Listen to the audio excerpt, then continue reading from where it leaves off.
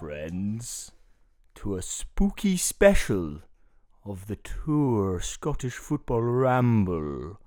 What you heard there was a party. A few spooky results swept Scotland at the weekend. Dunbar beat his Fife, and you better believe those Dunbar boys were feeling it. Oh yeah. Tonight, I am joined by Aaron the Bald Baron Crow. Hello. And Damnold Turville. Alright. Just realised it's actually not going to be Halloween by the time people listen to this, but there you go. Well, that's a bit of a sick joke in itself. Gather round the campfire, children, and listen to our Scottish football tales. Stephen McLean was executed at the weekend. Bye-bye to the St. Johnstone legend. Darvel's finances, now that's a scary sight. And the Green Brigade, they were banned. We'll find out why. Take a ride on the ghost train, children. Choo-choo.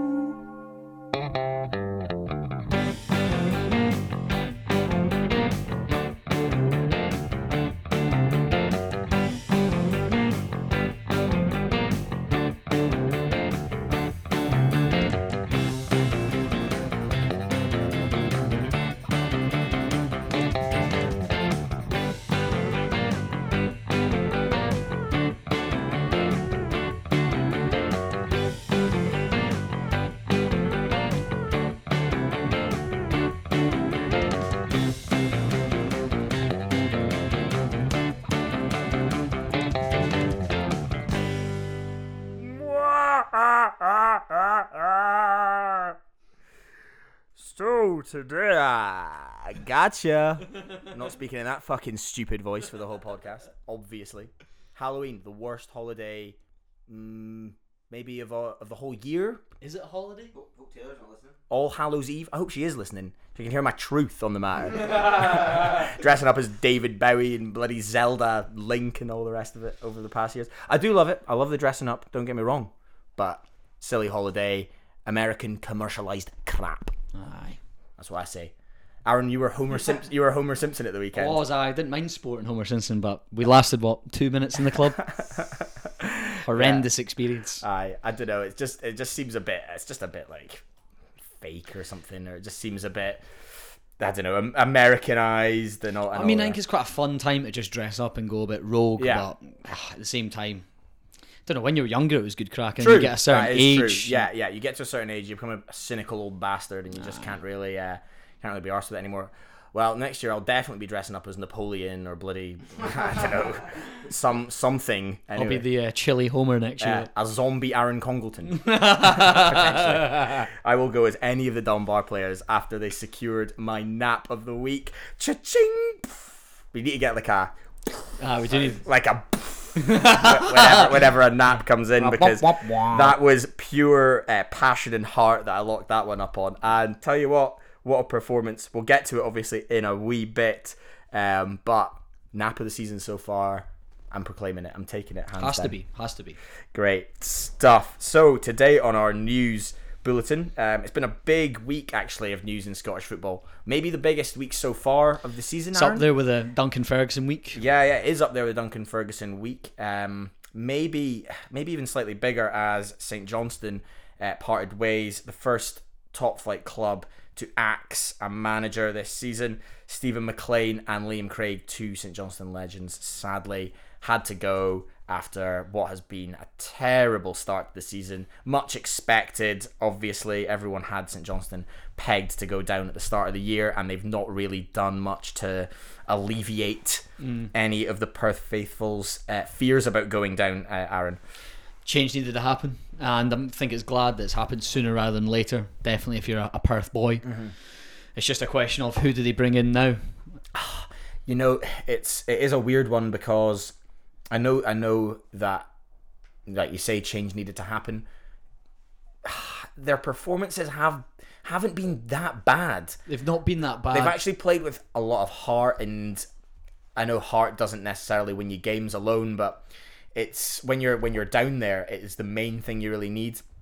Like this could get really nasty, really fucking ugly, really fast if it's a bad appointment, or if the new manager isn't up to scratch or doesn't know how to motivate those St Johnstone players. It could get really, really bad so quickly. I think it's a gamble they needed to take, though, because if they kept going down the McLean route, they were only going to be going in this motion. One direction, yeah. They were going down. They're Whereas going- yeah. if they bring someone in, it could be one of those seasons where it's like a Gretna season where they just get barely even over 10 points Yeah. or something like that.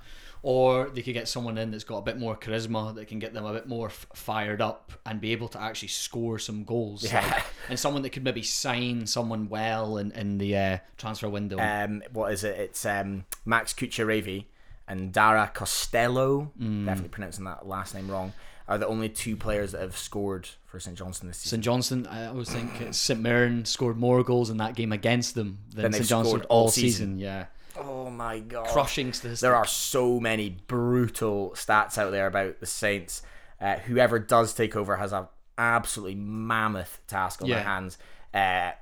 Like miraculous levels of managerial ability needed to keep this St Johnstone team up. Aaron, who has miracles in their back pocket, do you think? Because when you look at the guys who are in the running for the job, none of them really seem to have that sort of sauce that can maybe keep you alive in a situation like this. I think Martindale could be a guy that would be able to do that. And you can see that with Livingston throughout his whole tenure in the top flight. He's managed to galvanise players that are pretty weak, to be fair, and made them look decent. True, yeah. And held their own and got the best out of them. And if I don't know why on paper he would go. Maybe there's more money for him there, but it's a very weird one if he does go. Yeah. And it's weird to see him at the top of the pecking order for the job. But He's evens, Yeah. almost, which means that either a lot of people are putting money on him, or somebody at Bet365 knows something, which often they do. he's the clear favourite. Everyone else after that's 8-1. Yeah, So I don't know. I think it would be silly for for Martindale to go. He's built such an amazing. He's like his whole project, his whole life's work is basically Livingston. He was coach, he was assistant coach, eventually became the manager, and is probably one of the best managers in the club's history, given what he's managed to achieve with them on an absolute shoestring budget, which is what you do need at St Johnstone, I guess. Although I've seen a lot of St Johnstone fans saying that's a very uninspiring appointment. I don't know. I think they maybe, beggars can't be choosers. You're going to get who you're going who to else get. are they going to get? And then the other names that you've seen, I like that Jody Morris boy. No experience. No, I think that would go down like a lead balloon. No chance. You cannot have a manager with no experience. No, there's no chance. He got sacked after 18 games of Swindon. Look, slugs. And then you've got Nielsen. I don't know from a St Johnstone perspective what they would view bringing Nielsen in. Obviously, being a Hibs fan, I'm more like, that would not inspire me in the slightest. But I've got slightly more bias towards my club appointing Nielsen. So Yeah. I don't know from a St Johnstone sort of perspective if they would enjoy that appointment. Probably not. Probably not. The big Sam of Scottish football. Tommy Wright. Tommy Wright. Bring him back Would that for get them another up for it? spell. That's one shout I could really get on board with. I don't know what the St Johnstone fans would feel about that, and it is maybe like you've let him go a few years ago to try and elevate yourselves, and now you're back here, and now you maybe need that wise old head like that. There's a man who knows that club so well, the most successful manager in their history, obviously. I think St Johnstone fans would surely love to see him coming back Yeah, and I trying to agree with perform one final miracle. Yeah. What you got in the hat, Tommy? What you got in the hat, Tommy? He was your son, Tommy. I think Tommy Wright, probably actually thinking about it in this moment, would be a good signing. Keep them up for a year, do your last bit of business with the club, and then move on again and let them appoint Jody Morris and get sacked the I would next love season. to see it. Maybe Martindale will be bringing his brand of Italian Scot football to St Johnstone, his Catenaccio style. I mean, it would be quite remarkable. I still can't see it happening personally, but the bookies must, the bookies do what the bookies do, and if Martindale's wearing blue in a few weeks' time, then it won't be the blue he maybe has always wanted to wear his whole career. It'll be the Perthshire sort of sky blue instead. So yes, very interesting times at St Johnstone. At least they're giving it a go to stay up, I suppose. Yep. Two legends obviously depart, two absolute club legends in McLean and Liam Craig, part of the most successful St Johnstone team of all time. Another team that wears the blue, not the blue that St Johnstone wear, and not the blue that our friends the Rangers wear, But another club from that part of the world, Darvel, the gold, blue and white of Darvel. Ooh, all that glitters ain't gold, unfortunately, Yeah. because they are in something I would call short poo avenue right now with their finances. They released a statement saying how they had, because they had been knocked out the Scottish Cup, was one of the reasons why they haven't managed to sort of hit their target financially this season. So they're going to have a lot of cutbacks, and they're actually in a bit of financial trouble. That is absolutely astonishing, considering how much we big up all the wealth that these clubs have managed to accumulate and stuff. It's absolutely mad that they're in this position. Like, Yeah. how? I know. How have they done that? They've just completely and utterly outspended their means. yeah, It's yeah. just bonkers. So that you were they've done saying that. before the show, Aaron, you had spoken I with. spoke to some guy with my job, if I've not mentioned that before, and he was telling me that he spoke to someone that reckons it's been in the realms of 280k they've spent. They've spent 280 Something grand. at that level of football as well. You're looking at the 6th tier, and obviously they had Mick Kennedy involved, who was getting some sugar daddy was the quote the guy was using to me to pump in lots and lots of money. Bell end. And it's just all gone a bit tits, to be fair. And I think that big statement they've put out is just a way of trying to mask the complete mismanagement and, the complete and utter miss of getting up. Yeah, because yeah, in yeah. their eyes, they were locked on to be going up last year, and then they just sort of faded out of it. It's so like, it's a real lesson actually for all the clubs that are down at that end.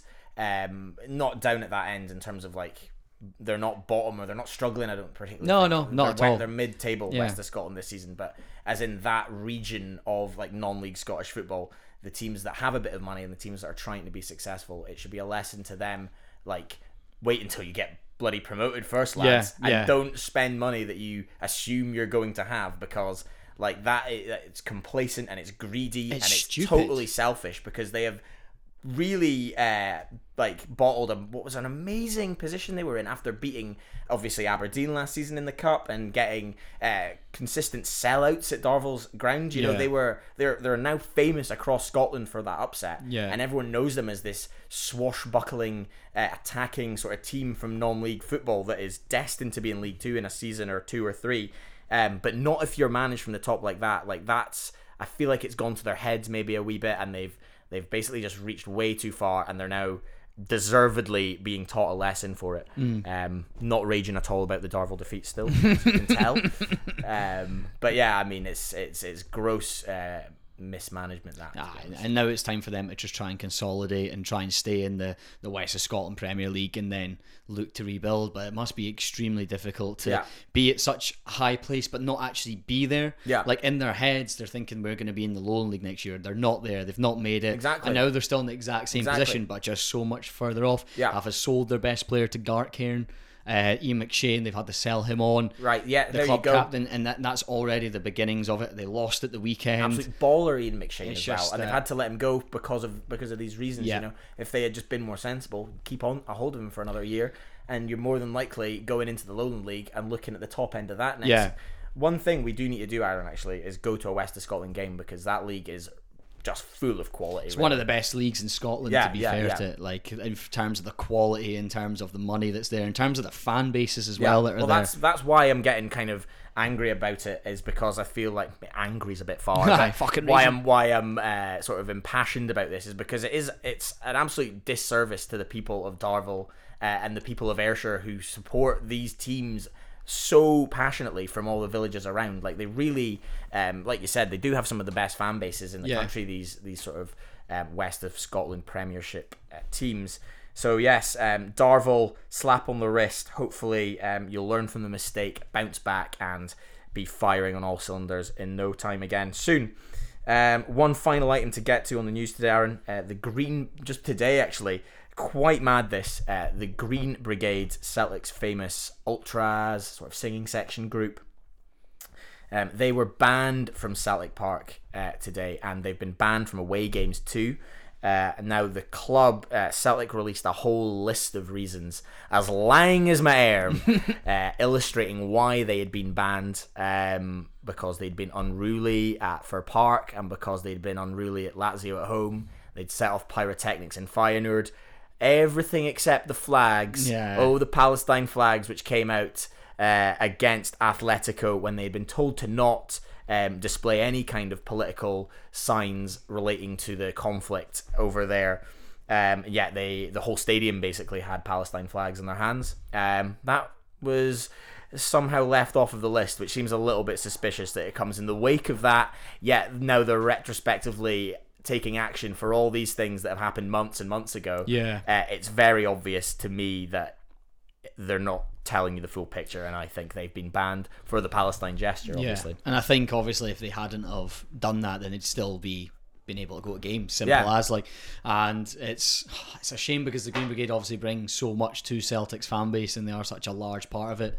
But at the same time, like, if you're going to go against the club, like, if you're going to think that you're bigger than the whole club and go against what they're saying, then you should rightfully be punished for that. But it is stupid. Like it is why so silly. do you have to get your nose in with the politics constantly? If you ask 90% of the Green Brigade wouldn't be able to point to Palestine on a map. No, like they genuinely wouldn't. They just be able got given their They wouldn't be able to spell Palestine. Yeah, like honestly, mate, it's outrageous that they feel like they have some kind of knowledge or some kind of point or a side to take in this insanely complex thing, which is this conflict, which has been going on for like generations at this point now, and it's one of the most confusing and tangled up political issues that the world has. So you're telling me that bloody Mickey for Easterhouse knows what's going on, so he's going to wave his wee Palestine flag in solidarity? Like, fuck off. It doesn't make any sense to me. It's so stupid. But the question that I'm thinking is like, politics, sports, football, does it mix? Should it mix? Obviously, it's a good place to maybe display things that have powerful messages. For example, the Shaqiri Albanian eagle at the Euros is one of my favourite celebrations of all time. I just love that so much. But that's like a little gesture, you know? Yeah. The whole stadium waving Palestine flags when they have no clue. Shaqiri is an Albanian-born Swiss guy. When you're actually like involved in it yourself, and maybe it's something that's actually happening to you, then you've obviously got the freedom to be able to showcase that, like Shaqiri did. But when it's just like, I don't know, 5,000 Celtic fans waving Palestine flags, what are you actually playing at? Why are you doing that? Like, you're not got any involvement. That's not going to change anything. You're just doing it to show that you can do it. I don't know, it's just, try and be rebellious or something like it's that. just to have a bit of an image and get a bit of limelight on them again. Yeah, having talked about it, it is actually quite funny. The club have just fucking banned them all. I know, like banned the core of their fan base. Yeah, just don't give a fuck. See you later. Like, that is actually how have they done that? They just put out a statement. How do they know who's in and who's not? Because they all sit in one particular corner of the stadium. Oh, right. Okay. So it's one group basically that sit in one part of the ground, and that is the Green Brigade's corner. So they've banned all the people who have season tickets in that part of the stadium. That's about as effective an action they can really take, to be honest. You just can't go to the games. It'll be interesting to see, because obviously that's not going to last forever. And obviously the Green Brigade are going to be about what are they going to be what like is the when Green they come Brigade's back. response? How are they going to hit back? Like, I think regardless of that, you're still going to see the Palestine flag. Yeah. I mean, people can still get them in. I think that there's Celtic clearly one of those clubs. Yeah. They're very vocal about that, and I think it obviously, it goes back to the kind of the Irish struggle. Yeah. And you can see that. Okay. Fair Fair enough. enough. Ask yourself what kind of politics is acceptable in football. That's very where true. do you draw the line? Because I suppose that you've got the whole sort of taking the knee issue, but that's also political, but not in the same way. Yeah. Me and Don, we're going to do the sports politics podcast. This is sports politics. There's me and Don switch very quickly right now. Just expending you so quickly. You got talent, kid. Get him in. But no, I totally agree. And the Ireland thing, true. Like, I can see maybe from that perspective, their struggle for, like, they're obviously, like, United Ireland sort of has been a big part of their club's identity. So, like, they see some solidarity with that, but it's obviously you can't compare the two. No, exactly. And obviously, if like Celtic as a club wanted that to be part of their whole image and part of their whole gimmick, then they would have allowed it and they would have been fine with it. Yeah. If it was one cohesive movement for them all to be involved in. But it's kind of a rogue group of fans that a massive rogue group And of as fans. you say, it's a rogue group of fans, but it's also like fans, as you say, that wouldn't know what's actually going on. No, That's exactly. the thing that's And like. I think the thing as well is that I don't know what the statistics are, but there will be a fair proportion of Jewish Celtic fans and Jewish Scottish football fans that will feel really, I don't know, uncomfortable with that. Totally. Well, Nir Beaton, Israeli ex-Celtic player,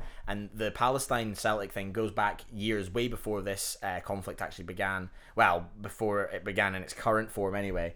And they would display Palestine flags at games, and Nir Beaton, as an Israeli footballer, was very famously quite uncomfortable with it all, but he just got on with his job, I guess. But that's the thing. I don't think a lot of these guys know what their sort of gestures and issues, how impactful it can be and how hurtful it can be for a lot of people. There was 100,000,000% an Israeli Jewish Celtic fan in the stadium that night, when every single person around him is hoisting a flag of the country that his country is at war with. Like we're impartial here on the tour. We're not doing any of that shit. But all we're saying is, like, yeah, where do you draw the line at politics in football? And I think Celtic have taken, surprisingly, like at the time I was shocked, but I think it probably is the right course of action in a way. I think that it's absolutely brutal, but fair play. You don't see it actually ever happen, do you? I suppose if they're not making the same stipulation about Israeli flags, then they are picking a side. I don't know if that is true. Yeah. Oh God, Peter Lowell, get your Israeli badge away, mate. So yes, send us your thoughts. Said tentatively into the microphone. If you have any thoughts, send them our way. Oh no. That pretty much takes us to the end of the news bulletin for today. Any closing thoughts before we move on to the M&Ps? Fuck politics. Yes. Free Palestine. Thank God you don't have a mic, Sam. Don's banned for the Green Brigade. Don is in the Green Brigade. Right back after this message, these potential messages that will be adverts one day. Back in a sec.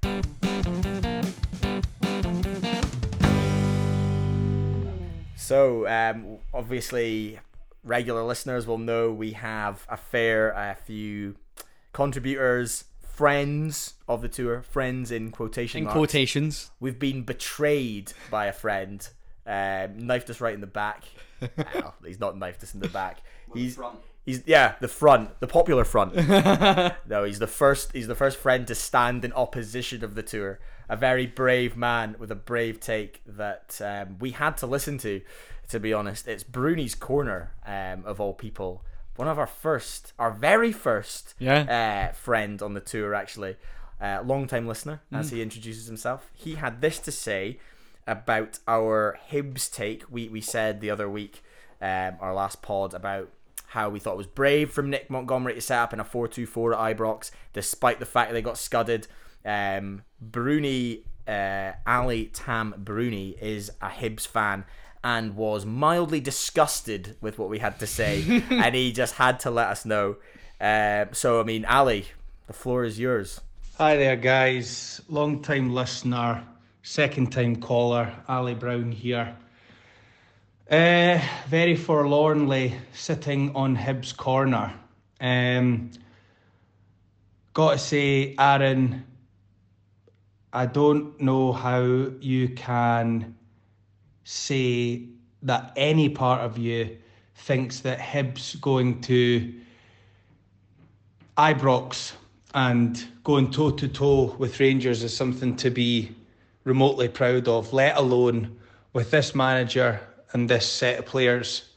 I think it was an immensely arrogant move by Nick Montgomery. I think his only saving grace throughout this whole thing is that these aren't his players. So he does have that to fall back on. I appreciate that. But I'm yet to see a performance from a Nick Montgomery side that warrants the sheer arrogance of going to Rangers and thinking you're going to be able to fucking outplay them or go toe-to-toe with them. Regardless of the managerial situation, Hibs are nowhere near good enough to do that. There's not a single player in that Hibs team that would get a game for Rangers. And I genuinely, hand on heart, believe that. And as for your pal Mikey saying that he thinks it's good that Hibs have done that, No wonder he thinks it's fucking good, because he's playing us in fucking less than 2 weeks' time at Hampden. And if Hibs turn up like that against Aberdeen, it'll be another fucking doing. So, nah, I'm really, really pissed off about the whole thing. I think it's a complete joke. Watching the highlights just there, and Christ, it could have been 6. Paul Hanlon passed the ball to Lammers on the edge of the box. Sorry, on the edge of the 6-yard box, and they fucking hit the post. And also, just coming to the point on, the one thing I do agree with both of you on is that there is just no spine to that team whatsoever. There is literally no one in that Hibs setup that I could trust to take that team by the scruff of the neck and lead them and make them better and improve a performance. It was an absolute disgrace. And yeah, I'm very worried for this semi-final at Hampden, if I'm being totally honest. I'm going in with the total opinion that we are going to get battered and it's going to be a doing, because that was fucking abysmal. Anyway, rant over. It does bring me to a broader question for you both, and I've heard you say it on the podcast a couple of times. And it's this sentence of they're playing the right way. So I'm just very, very interested to know what you guys believe the right way to play football is. And potentially we can get a bit of a dialogue set up here. But anyway, guys, obviously love listening to the podcast. We don't disagree on very much, but on this occasion I did have to voice my dismay and concerns at both of your takes. So, yeah, let me have it. Great. How can I hate Australians? My manager's one. Great stuff, Ali. Nice to be taken down a peg from our high Waverley Park perches that we sit on in this living room sometimes. I do agree with you about the arrogant thing. I would say I can see your side. I mean, the result proved it was an arrogant way to set up. You got absolutely smashed at Ibrox in the end, Aaron. And it's also, that can also be backed up from how Hearts went and set up at the weekend as well. Hearts sat in, frustrated them, got an early goal. Just like we said last week, if you can do that against Rangers, you can frustrate them. And obviously, things went a bit pear-shaped for them at the end. That is true. That's the right way to do it. But at the same time, you look at Hibs' result this weekend, we again went toe-to-toe with Celtic. And, we did ride a bit of luck. We were a bit sloppy at times when we were trying to play it from the back, which is expected when you've got Marshall and the sticks and other players that we do have. Yeah. And we rode our luck. We had a really good chance with Boyle, and we managed to get a point. Yeah. And Celtic did batter us in the end. But they're always going to when you're 0-0. Yeah, I think that the point maybe of what we're saying, the bravery, as I called it, to set up like that, Hibs is attacking players for the most part. Well, Boyle and Vente certainly come to mind. I think Boyle and Vente would get into that Rangers team. Yeah. 100%. I think they would. I think Boyle would definitely get into the team, and at the moment Rangers striking options are extremely poor. And if Johan could add some more consistency to his game. I mean, Johan and Ryan Kent, there isn't anything that really strikes me any bit different from that. And Kent was in the Rangers team for years upon years, both just sauntering around, then have moments of magic. And I don't see much of a difference between them. A distance or a difference. I think maybe the spine in that game severely wilted and let you down. Well, there is no real spine to speak of in that Hibs team. As we all agree on. Yeah. Nice to agree. Aye. We agree, Elliot. Yeah. But wait till we have Lennon Miller, Stuart Finlay. Oh, yeah, that was it. Aaron Spine, Dimitar Mitov. Who is a brilliant goalie, to be fair. He is one of the best players at St Johnstone. But I would not be having him, Stuart Finlay, and Lennon Miller, the winger, as my spine. But to be fair, it's different. I like to see something a bit different because everyone sits in at Ibrox. But I guess we saw why when Hibs got absolutely fucking destroyed. It's stupid. It is stupid. Unless you are absolutely balling and it is the worst Rangers team of all time, then unfortunately, like it or not, you have to play the way Hearts played, and Hearts nearly came away with a win at the end of the day, and we're I think everyone can agree we're very unfortunate to not come out with 3 points in the end. Unlucky. 2 dog shit penalties, one which was definitely a penalty anyway. But yes, the right way to play. Shall we address The shall we right address way that? to play football. I think it basically comes down to a sort of, it's very subjective, obviously, case by case basis. If your team has a certain group of players, there's a different right way to play football. I think Livy play the right way, for example, for Livingston Football Club, for the players they have, for the ground they have, the finances, blah blah blah, the manager, like they play the right style of football for themselves, and it's proven the way that they are playing in the league.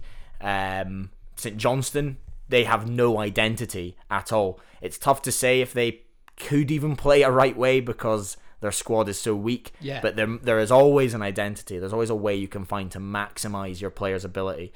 For me, the right way to play football is basically that.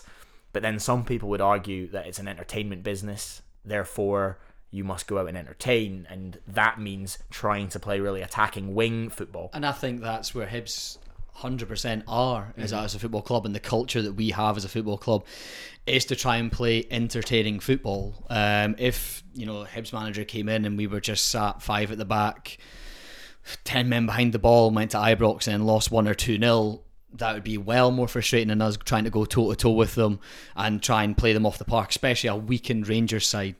And as I said, I will stick by it as an admirable thing that he tried to play football there, and it does put them under pressure against big teams to then be able to learn quicker when they're playing the weaker teams, and hopefully be able to play flashier and more slick football against these teams. But then it goes back to the old question of why are Hibs trying to play flash, entertaining football? We're just like a bang average, we're a bang average Scottish football team, and we should just try to be playing to win. So it's how you view it as well. Definitely, an element maybe of frustration given the manner of the defeat, and pretty much everyone thought that Hibs were maybe even going to be not the favourites, but certainly had a massive chance going into Ibrox. Clement's first game, Rangers have been terrible, absolutely terrible up till that point, and Hibs were looking alright.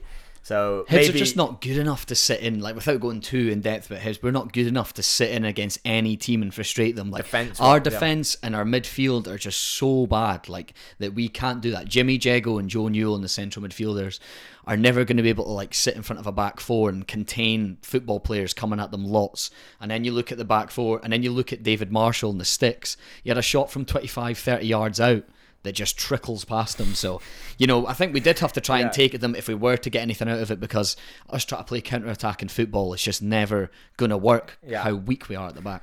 Well, now that we've got you nice and fired up, shall we get on to the Euro games, the European Conference and Europa League matches that happened last Thursday? Yes. Last Thursday. Oh man, feels like, I don't even know what it feels like. You were all in that boozer. Far too long ago. Yeah. That honestly feels like years It feels ago. like years and years ago. Oh my God. Thank God. But I tell you what, the pain hasn't eased up, man. I remember that day. Heard you got ambushed by some couple. Oh, fuck. Mikey got properly ambushed. Like, we and Mikey were just sat down for a pint. It's funny because you're going to hear this for the first time live on the pod as well, Don. So we'll just get into it. We'll start off positively, shall we? And we'll get the good stuff out the way, and then we'll end on a nice negative nugget. So Celtic played Atletico at home. It was the best performance that Celtic Football Club have put in. I actually can't even put a number on it. Since the last time they won at home in Europe, I don't even know if they played that well. They didn't even win at home. I'd say it's probably the best result they've had. Feels like they won, honestly. That's how they've acted. But 2-2 with Atletico, and But probably the best result since they drew at City. They drew at Easter Road 3-3, maybe like 6 years ago. Yeah. Easter Road. Sorry, I wish. Yeah. At the Etihad. Etihad. So, yeah, fair play to them. Like, they really put in a good performance, and they actually looked like a proper Champions League side for the first time in a while. For the first time in ages, yeah. And I think that Lazio result is going to come back and sting even more for Celtic fans in the long run, because it might even prove their undoing. They've given themselves a monumental task, and they nearly beat Atletico at home. And it's like we've both said, it's the best I've seen Celtic play in a long, long time. They looked like a real Champions League squad. They worked Atletico Madrid so hard on the pitch for space. They were passing in tight corners all through the game. Great one-touch stuff, great touch and move football. Like everything you expect really from a top caliber European side. Matt O'Reilly was phenomenal. Maeda played one of his best games in a Celtic shirt. And I just think that they were probably a bit unlucky. Atletico were actually really happy to get out of there with the draw in the end. Broadball might even be back, you know. It was like how we sort of forecasted it. I thought that Celtic were going to be really much up for it. Yeah. And Atletico came thinking it was going to be a lot easier than what they did, and maybe were a wee bit caught off guard. And especially Celtic getting that early goal. You know, you could tell it really put them on the back foot, and the noise in Celtic Park. R.I.P. the Green Brigade was phenomenal. It was really, really loud. An absolute cauldron of noise, as they call it. But it's a shame for them now, because they now have to obviously go to Spain and get a win. Well, let's be realistic. I think Celtic are not going. They're obviously not getting out of the group. That's a no-go. To get third is going to be really hard, given the results have went. But I think for Celtic to have a successful campaign, I think it really, really hinges on them. They must beat Feyenoord at home on the last game. Just get out of the Champions League, get this hoodoo out the way, show a proper performance, beat Feyenoord at home, and just be like, right, okay, we're meant to be here, and it took us a wee bit of time to click, and now things are looking bright for us. Lazio away. Can they get something there? Probably, now? Maybe. Yeah. I could see that. Maybe not probably, but they're in the conversation. I think you are right. I don't think there's any chance of them qualifying. They're going to be looking for third, and they're going to be looking to restore a bit of pride to the Celtic badge in terms of top level European competition, because for the last decade they have been nowhere near it. But they showed a flash of that again. That old Celtic ability to play at that level the other week there against Atletico. Morata's equaliser was an absolutely just delicious, like just a classic Morata header, diving, flicks it right back across the keeper. Insane goal, like proper diving header. It's just one of the great sights of the game for me anyway. But yes, so Celtic playing for pride, essentially. Probably not going to get out of the group, but magnificent performance, it has to be said, against Atletico. Sparta and Rangers, easily the worst of the three of the game, so let's just smash that one out. Like, I mean, quite easily. Rangers got absolutely shagged in the first half, and they really should have been they behind. Got bullied. It was physical, and they didn't stand up to the challenge. Yeah, they didn't, but they managed to hold on somehow. Miraculously, they did.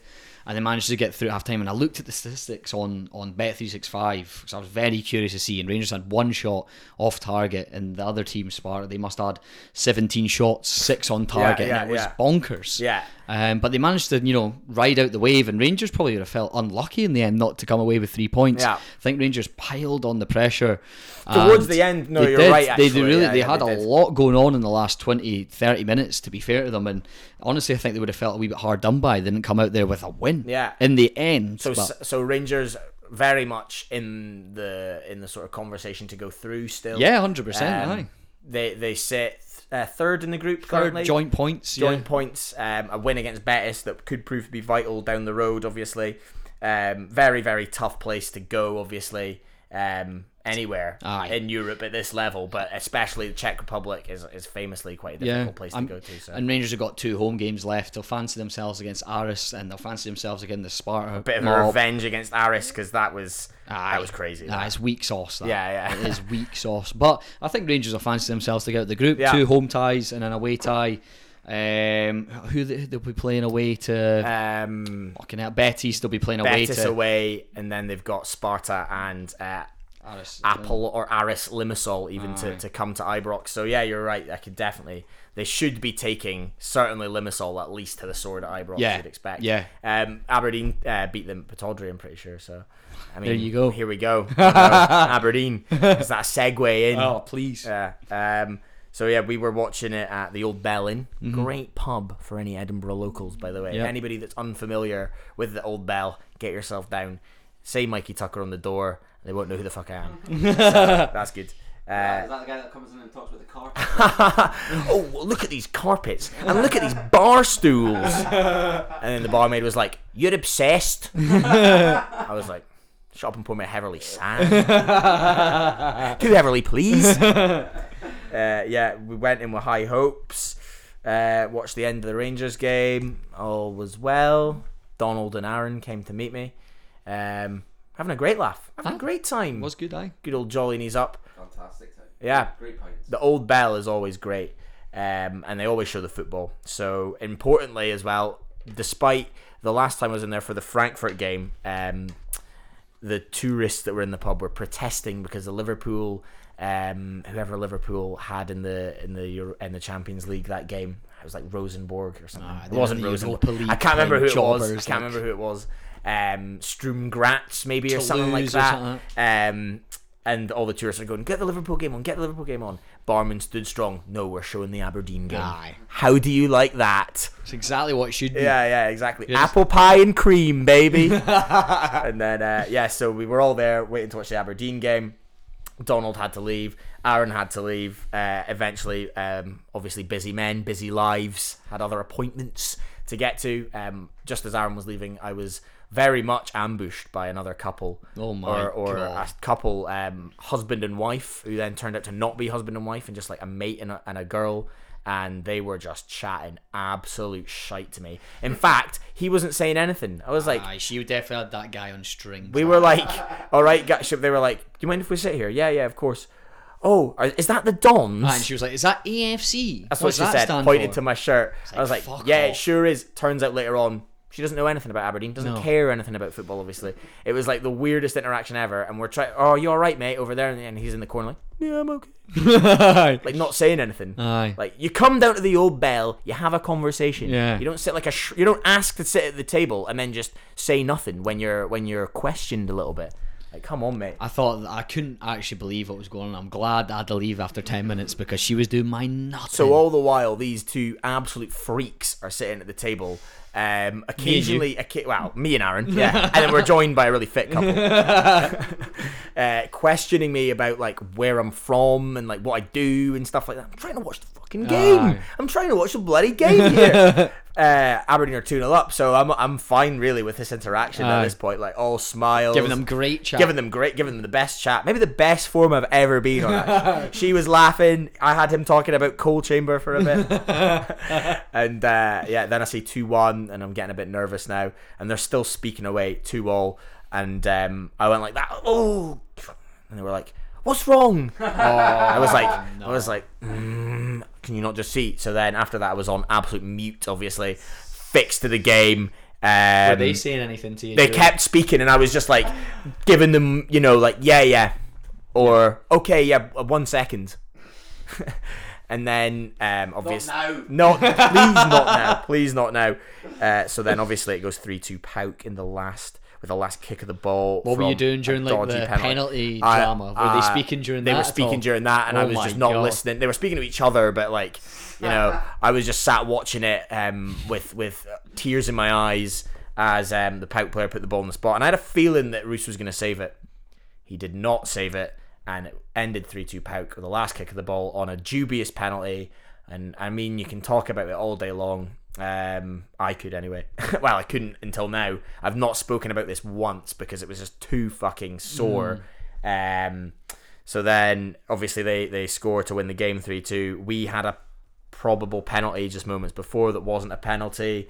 And really, I know this is a sports podcast and this is what I want to do for a living potentially, is be like a sports writer, be involved in sports media. But it makes you question why the hell anybody ever watches sports. Yeah. What is the point in this? It's a lifetime of conditioning that I have experienced for absolute fucking abject misery. Yeah. At least once a year with a monumental defeat when you get to a final or you get to the big moment and you inevitably fail, especially when you're a fan of a team like Aberdeen, who have had so much glory in the past, but nowadays will never live up to that. And I hope all the rival Scottish football fans are hearing this right now and soaking in the Aberdeen tears because they are real. Like that was brutal, and it almost has made me question what the fucking point is. Yeah, a lot of the time. Like, what do I get out of this? I get, okay, we've beaten Rangers at Ibrox. That was amazing. But then for one of them, there's 10 Pauks. Yeah.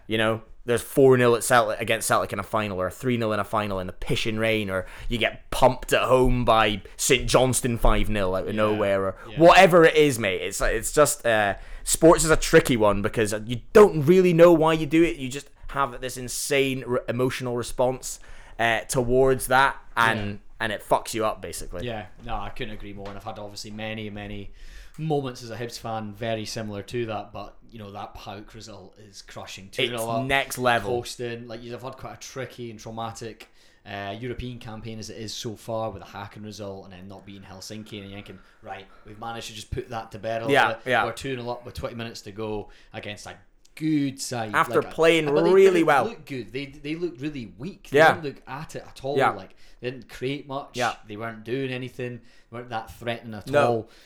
And you just chuck it away in that manner, and it just must have been gut wrenching. It shows you that we're actually a really, like, we have the potential to play really, really well and to absolutely, smother teams like PAOK.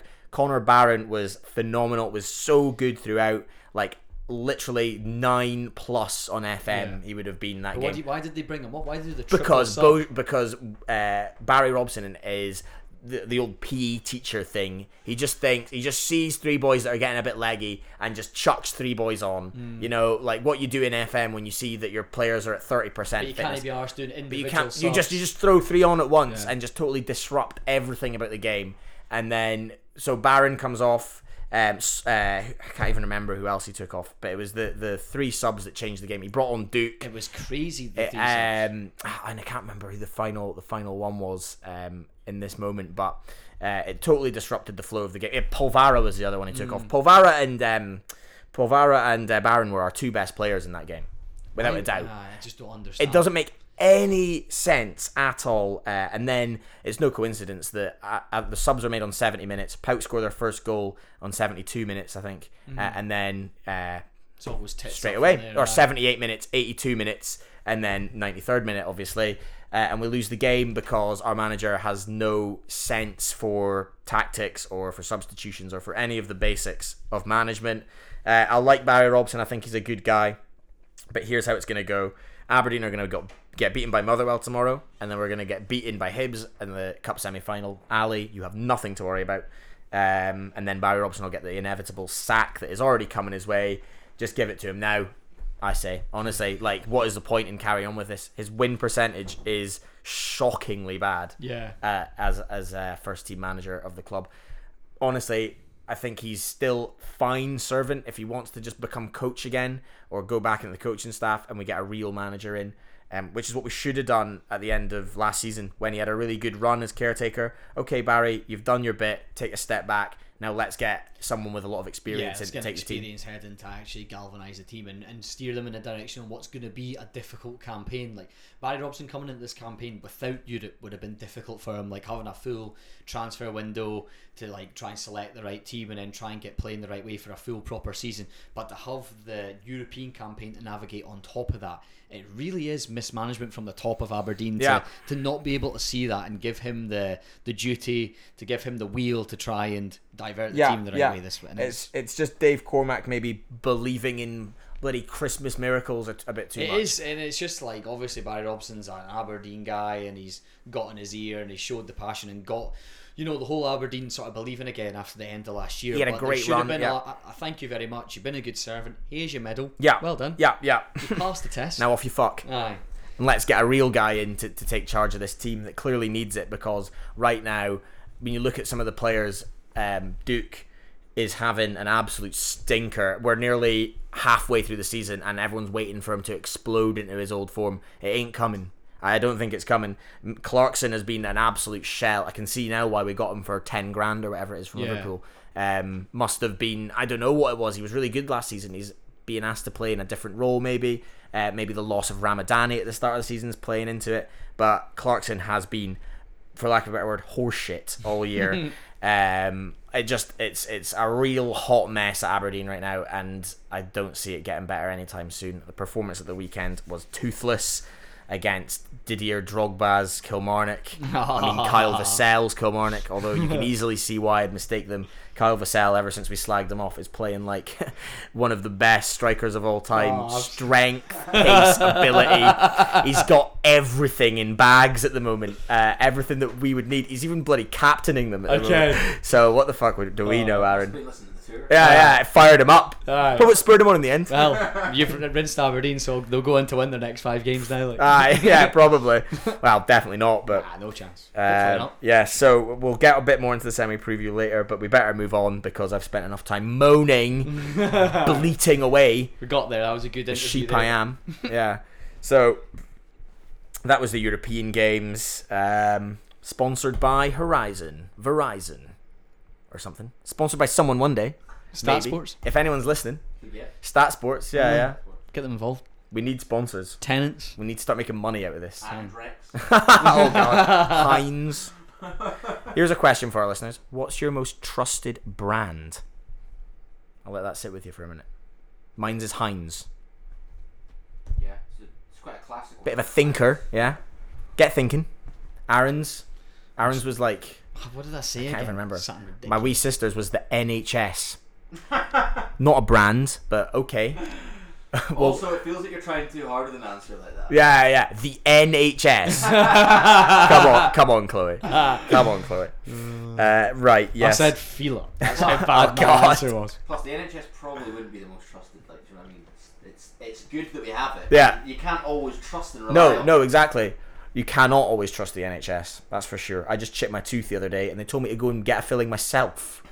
So, yeah, let's trust in that. let's get the show back on track, shall we? And move along to the Scotty Cup. Something that actually gives me a bit of joy in sports these days is lower league football. It's why we got into this whole sordid business in the first place. Yes. And there's no better display of it in the world than the oldest trophy. Look it up. The oldest trophy in football. The oldest trophy in... No, it's not the oldest trophy in sports. That would be the Ashes, actually. Wow. But the oldest trophy in football, for sure, is the Scottish Cup. And what a weekend of Scottish Cup action it was, Aaron. We saw some really insane games. Some massive upsets. Some wake-up calls. And like sort of indicators of where certain teams are that we maybe didn't think that they were at that level quite yet. Our first game that we're gonna get onto was Trinent East Kilbride, for example. Wow, what a game that was! What a game! Yeah, I'll let you take the Honestly, floor on this one, maybe. I think everyone going into this game was like, right, this is going to be a proper dogfight. But everyone thinks East Kilbride might come out slight favourites. Trinent were 3-1 going into this game, and for me, I was close to putting a draw marker. I thought it was going to go like after extra time. It could go either way. And then you're looking at the result, and it's 4-0 or 5-0 at half time, and you're just thinking, what is going 6-0, on? 7-0. What is going on? No one in their right minds would have predicted that, and it's an absolute massive, as you say, wake up call for Mick Kennedy and his side. Humongous. And you know what? We've given Mick Kennedy quite a bit of flack on this podcast for being a bit of a showman. Yeah, a bit of the old all fart no poo sort of thing. Yeah. A bit of the old, maybe a touch of arrogance. Touch of that showman, exaggerate-y kind of thing. And I think that's funneled into the players, and that arrogance came out on Saturday there because they were not at it. And this is gonna be whether Mick Kennedy is a good football manager or not. So East Kilbride have got everything in place to be the team that goes into League Two. There was no question of that before Saturday, and their ship has been not only rocked, there's been a fucking missile put through the bottom of it. And it is sinking, and if he can quickly galvanise them, I've used the word galvanise so much tonight, but if he can get the ship going again after this, then fair play to him, because it's going to be a bit of hard work getting bobbied 7-0 by your league rivals. Oh my god, the team that's in second 7-0. in the league. It's honestly, if you're in the Trinent dressing room, you're saying, let's just kick on and win this thing now. Let's just prove that. Well, they just showed that they can be a much, like, way better streets ahead side of East Kilbride. And what I was going to quickly say about Mick Kennedy was, we've given him a lot of flack, but I think his response was actually really impressive after the game. I liked it as well. Yeah. But whether that does actually whether he Register, can. yeah. Well, he's obviously okay speaking on the mic, and he's good enough to hold his own Yeah. for himself. Yeah. But can he now get that out of the players Yeah, as yeah, well? yeah, That's yeah. the huge question, and Yeah. it's going to be extremely intriguing. It is going to be so. Because Tranent are. If Tranent win their game in hand, they're only 4 points behind East Kilbride. Yeah, even 7 points. 7 points with a game in hand. That it's not over by any stretch. But of the everyone imagination. before that weekend and the whole of East Kilbride's team, and Mick Kennedy came out and said it himself, everyone thought that they were, gung-ho, ready to go and win it. certainly going to win it. Yeah. And after that, It just proves to you that there's still a long way to go for a lot of these teams. Like even East Kilbride, who've been smashing it for ages.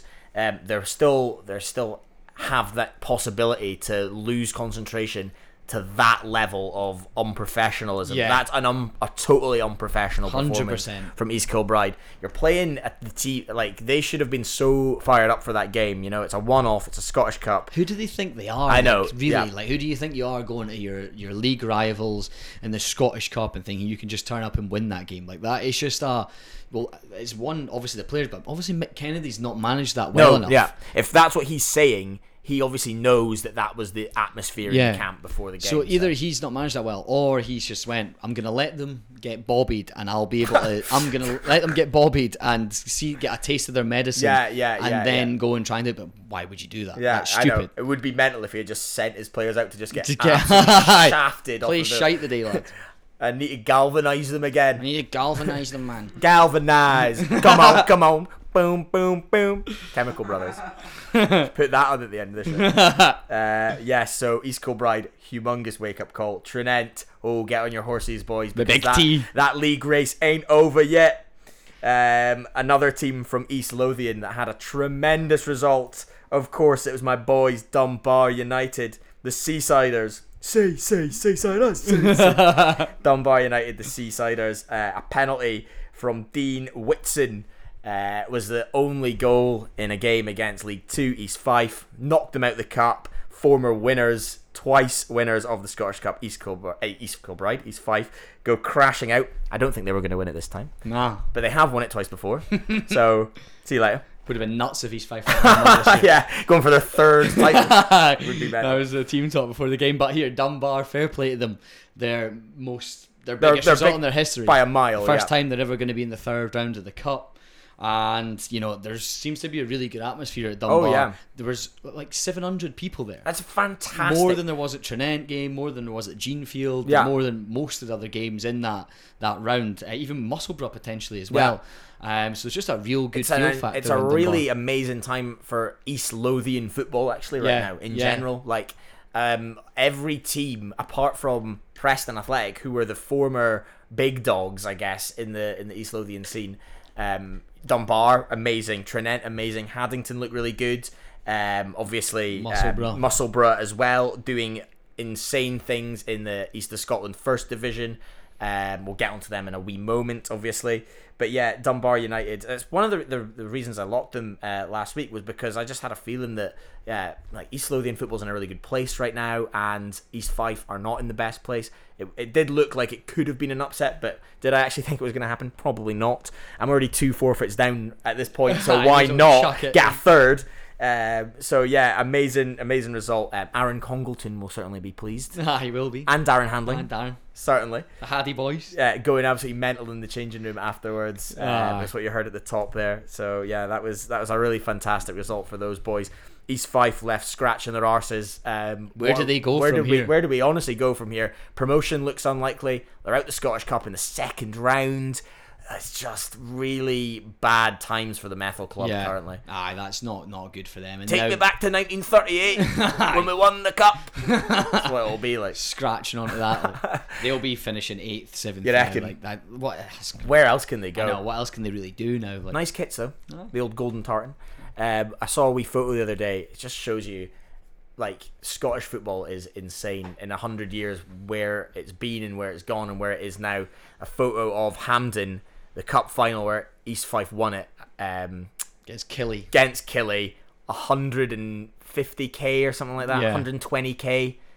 Just mental, just absolutely mental. Now they've got 749 at Dunbar. Can't even, yeah, exactly, and the majority Dunbar fans as well. But yeah, it shows you the passion for Fife football, and right now, certainly the East Nuke, I believe they call it, that part of Fife, is not going to be too happy with their main club. So yes, well done Dunbar. Next up, we had the Genefield Elgin game, which was another absolutely mental game of football. 7-0? 6-0? 6-0? Yeah. Oh, an utter buttfuck of a defeat. It was really, really poor. I watched the highlights earlier today, and you would have no idea that Elgin were the team in League 2 and Genefield were the team sitting fourth in the East of Scotland. Genefield as Honestly, well. they walked it, and they made Elgin look really poor, and Elgin were just lackadaisical. I think, very nice. A great word, Aaron. I was going to say saunter, and I was like, I say saunter all the time. Galvanised. Only got about 5 words in my vocabulary. So. Lackadaisical. Put that in your diaries if you. Miss Machin's English classes served me well. Very nice. I'll be using that work tomorrow. Feeling a bit lackadaisical today. He won't have a clue what that means. Joking. David's mother could be listening to this podcast. She's a Hibs fan. So is she? Yeah. Unlucky. Shout out to David's mom. David's mum. Class. Yes. So Genefield, a club that play in the Central Leagues of Scotland. They play East of Scotland. East of Scotland. They're not a club that's got much. Fame. They've not got much fame at all. Yeah. No. They're having a good season. They are having a good season. In historical terms, they've not really ever done much in the wider scope of the game. They come up against Elgin, who have, for the past sort of 10 years, they've been all right. They've been League 2 stalwarts, famous for their ground, Borough Briggs, famous for being a northern team. Yeah. They've not really done too much, but I tell you what they will not be doing, and that is staying in League 2 this season. I don't think it's just all hands on deck. That team is pretty disgusting, to be honest. Quite embarrassing, actually. All embarrassing all round. They had Kane Hester. Obviously, Elgin were a one-trick pony, because since that man has left Borough Briggs, they've been an absolute shit show. Yeah, they have been, and that was just so illustrated for everyone to see in the game against Genefield. 4-0 down after like 20 odd minutes. The 5th goal was horrible pass out for the back, and then the Genefield boy just nicks in front of someone and just drives at the defence for like 30-40 yards without anyone touching him, and just smashes it in. Oh man. And it was just like, where's the pressing? Where's what's the intensity? going on? Like, no one gives a fuck. Where's the desire? Like, where is the heart? Like, there's none of it at all. Elgin, I think obviously it's an amazing result for Genefield, and probably one of the biggest in their history. It and is they the should biggest. celebrate it massively and all the rest of it, and not to take anything away from it. But I think it honestly reflects more on how bad Elgin are. Obviously that waits to be seen. Genefield might continue to upset some people in the cup and might really prove this shout wrong, but I think it's a freak result which shows you the depths of depravity that Elgin City Football Club are in right now. They deserve to go down at this rate. Like, they honestly do. Yeah, after that it's hard to really issue that they're not going to still a lot of football to be played, but I just don't see how a team that can get beaten 7-0 by Genefield Swifts, when you are meant to be one of the 42 best teams in the country. It's a game that you're looking at thinking, this is one that can get us going now. Yeah. This can maybe kick us on. Let's smash them. That's what they should have been thinking. Smash them. Why are they smashing us? This should be a game that we can. Exactly. They should have smashed Genefield Swifts. Like, honestly, it's bonkers. It's more crazy than the Dunbar result. It's way more crazy than the Trinent East Kilbride result, because they still play in the same league. Genefield Swifts, as Aaron would say, bald caps off to you, because I think you've just really sent a message to the Moray Coast there, and Elgin City, I'm sorry, but I just cannot get up for you at all. I like to see a team that's struggling trying to stay up and that whole relegation battle thing, but I now hope Elgin go down, honestly. Really? That has pissed me off. Pissed me off. Yeah. You don't want to piss me off. So goodbye Elgin. Hopefully it'll be an absolutely insane thing if they can somehow get some heart from that, because it can only be up. That's the thing. Over. It can only be up. Terrible.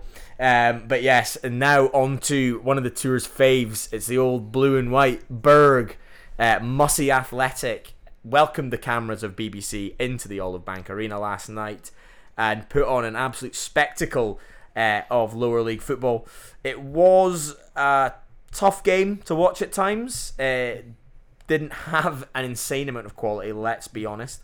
Musselburgh can play better than that, which is the thing. They'll know that themselves. Yeah. I think that there was maybe a hint of nerves going in. I really think so. Yeah. Not not surprising. It would have been absolutely amazing if there hadn't been any nerves. Yeah. Let's be honest. I think maybe a bit nerves from both sets of players. The Clyde boys worried that they were going to get shagged by Musselburgh, and they could have been. I think Musselburgh on their day could have actually smashed that Clyde side. I think if they met in a normal, not on television on the Monday night under the lights, everyone talking about it for the last month, I think Musselburgh would have a better chance of beating them in terms of like the quality of both teams have. I think it being on telly and being so much hype might have hindered them almost in terms of their chances of getting through, because you did feel like there was especially in the first 10, 15, 20 minutes, they looked nervous to play Musselburgh. And Clyde were very much on top, and I was speaking to my brother on WhatsApp, and I was like, I fancy Musselburgh to do alright. He's like, are you sure? Like, Clyde have been well on top 10, 15, 20 minutes. The team 2 divisions above, and that's coming from someone that's maybe not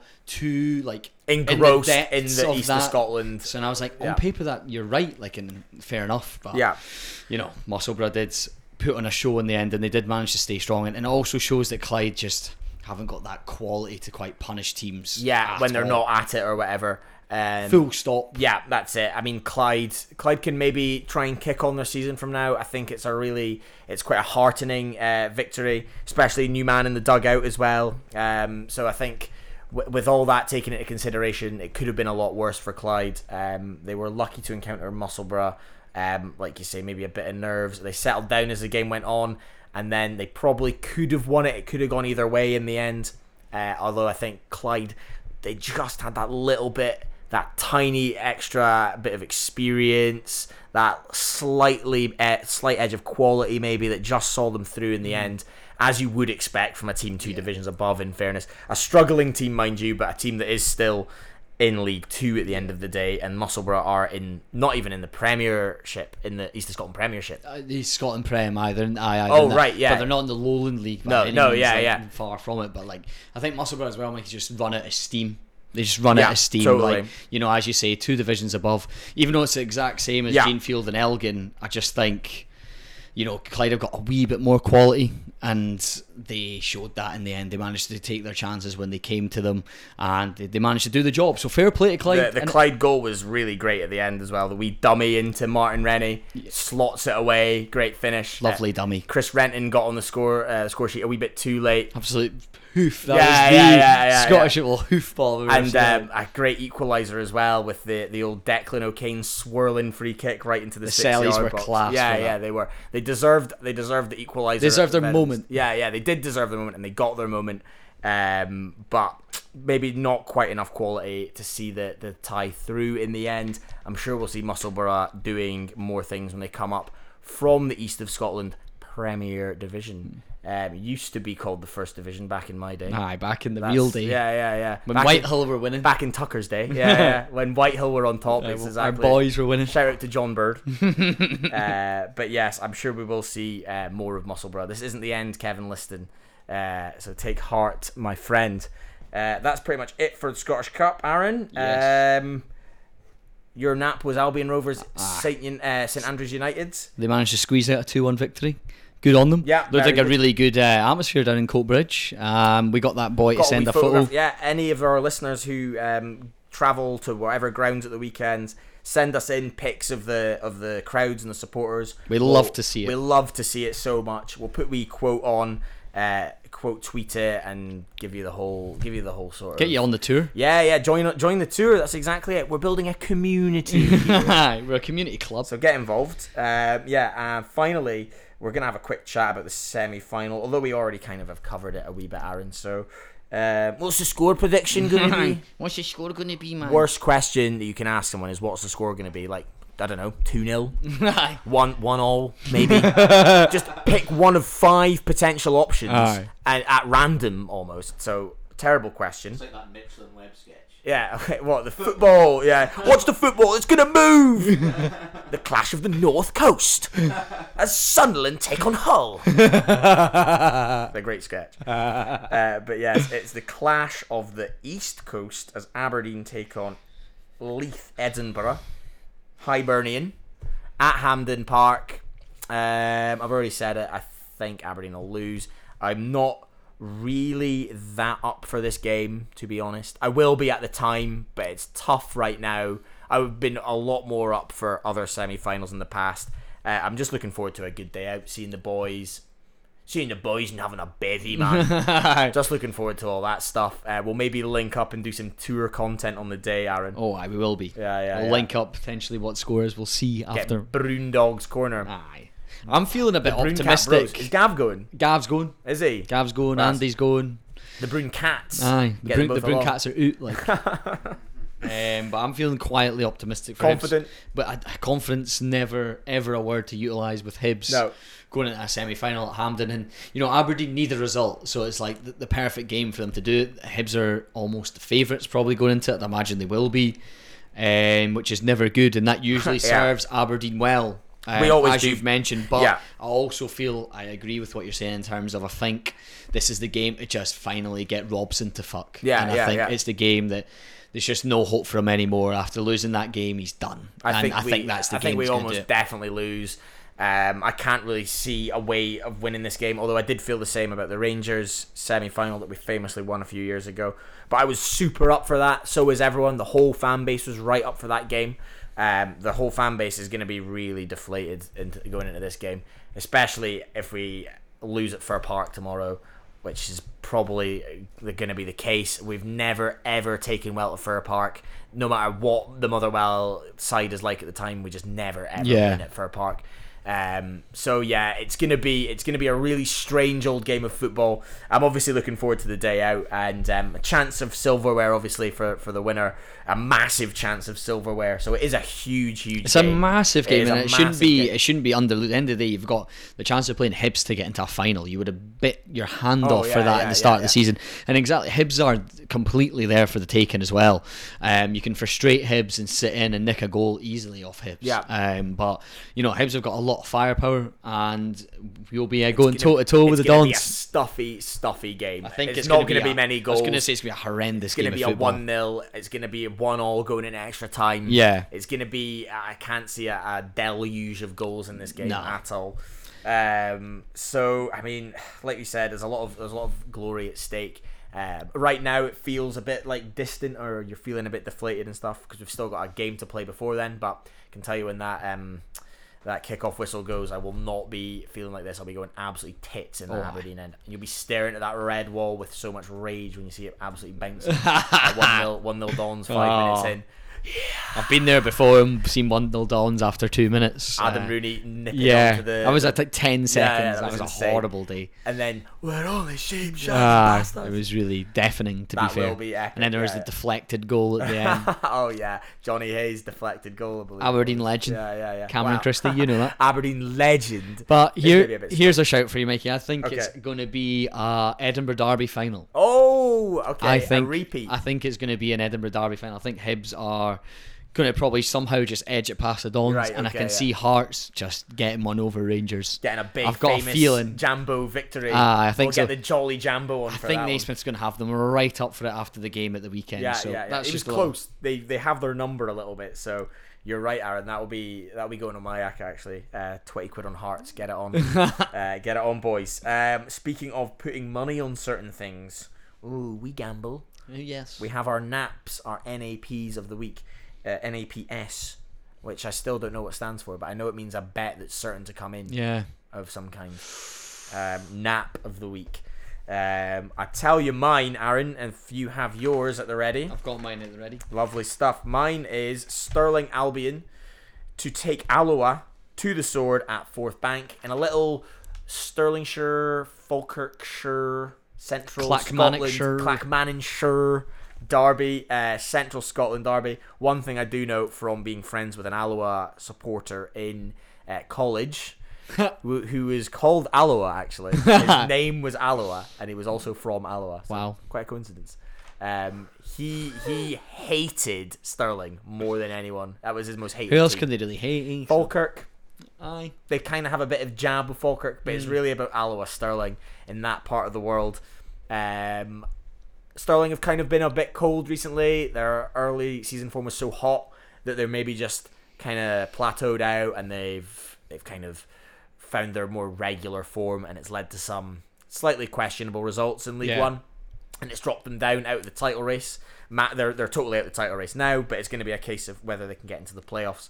And I think this big occasion in Central Scotland is the perfect occasion for the Dale Bros to step back up and do what they were doing in the first 2 months of the year. Aye. Dale Carrick, Dale Hilson, get on it, lads. I'm locking it up.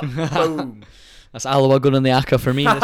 Yeah. Class. And I'm going to lock in, nice and simple, Dundee United to beat Inverness. Fuck off. So easy. Aye. Like, I tell you what, no, in fact, not easy. Because I observed that game and I was like, I am never going against Big Dunk. Nah, I'm going Do against not him. back against Big Dunk, whatever you do. Goodwin's putting Big Dunk in his place. Sir Alex will be kinda see crying. Killian Sheridan, last minute winner, mate. Honestly. I would love that. to be fair. Big Dunk has got Inverness moving again. Aye. I think that, I don't know, this is like his first major test. Like the first game where he's going in as total, there's no way you should be winning this game given the circumstances. I don't know, when when Big Dunk's got his backs to the wall, then you better watch out. You know what he's like. Aye, rough. Yeah. Fuck Big Dunk. Big Dunk is my guy. Like, Nah. you better get ready to hear a whole lot more praise. I from like him. Big Dunk as well, to be fair. But You need to not like him because he's my guy. nah, Stay away. Jim Goodwin's mine. Oh, I'll let you stay at mine. Jim Goodwin. Should win at the weekend. But you never back against Big Dunk. That's kind of one of my sayings. I actually made that saying up. So yeah, back off basically. Sterling is mine, and Aaron is Dundee United. We have to come up with a forfeit, a third forfeit. At some point, I think maybe we'll do it once the loss has occurred. Well, I think maybe next week we'll announce a forfeit because We're going to going to be going to a certain destination. Yeah, On the 11th of November, we are going to Linton Hotspur, correct. and we're very much looking forward to that. It's going to be a fun day out. Absolutely buzzing. He'll be there. Donald will be coming along. Check what that is first. 2 weekends. We've got we've got the Gurdon Arms. Aye, the Gordon Arms. Gordon Arms. the West West Linton team. Yeah, We're hiking first to it. I've got to go via the Pentlands to get to West Linton. Yeah. Yeah, I'm there with bells on. So they are the newest team in the Scottish League system. Nice. Nice. Linton Hotspur playing at Home Park, I think it's called, or New Home Park. Fantastic looking little ground. I'm actually quite annoyed that I've seen a photo of it because I like Same. seeing these things for the first time in It the looks flesh. really good. It looks so good. I didn't expect them to have a stand, but they've got a wee stand. I'm trying to avoid all Linton Hotspur content that I can because that will be a really fascinating. These are the ones that me and Aaron love get up for these doing ones, so big time. much. You get to the real heart of the community this way. Who, pre-match Gurdon Arms, there will be one boy with a West Linton or a 100%. Linton Hotspur scarf on in the Gurdon Arms pre-match. So Can't yeah, wait to be in buzzing there for at that. 11 a.m. If you recognise us and if you're at the Linton Hotspur game, come say hello. Yeah. We don't bite, despite what you may have heard. A scratch though. Great stuff, lads. Well, that's pretty much going to do it for this week's episode. The Halloween special, which was special for about 30 seconds at the start of the show when I had to do a stupid wee Halloween voice. Forced me into that.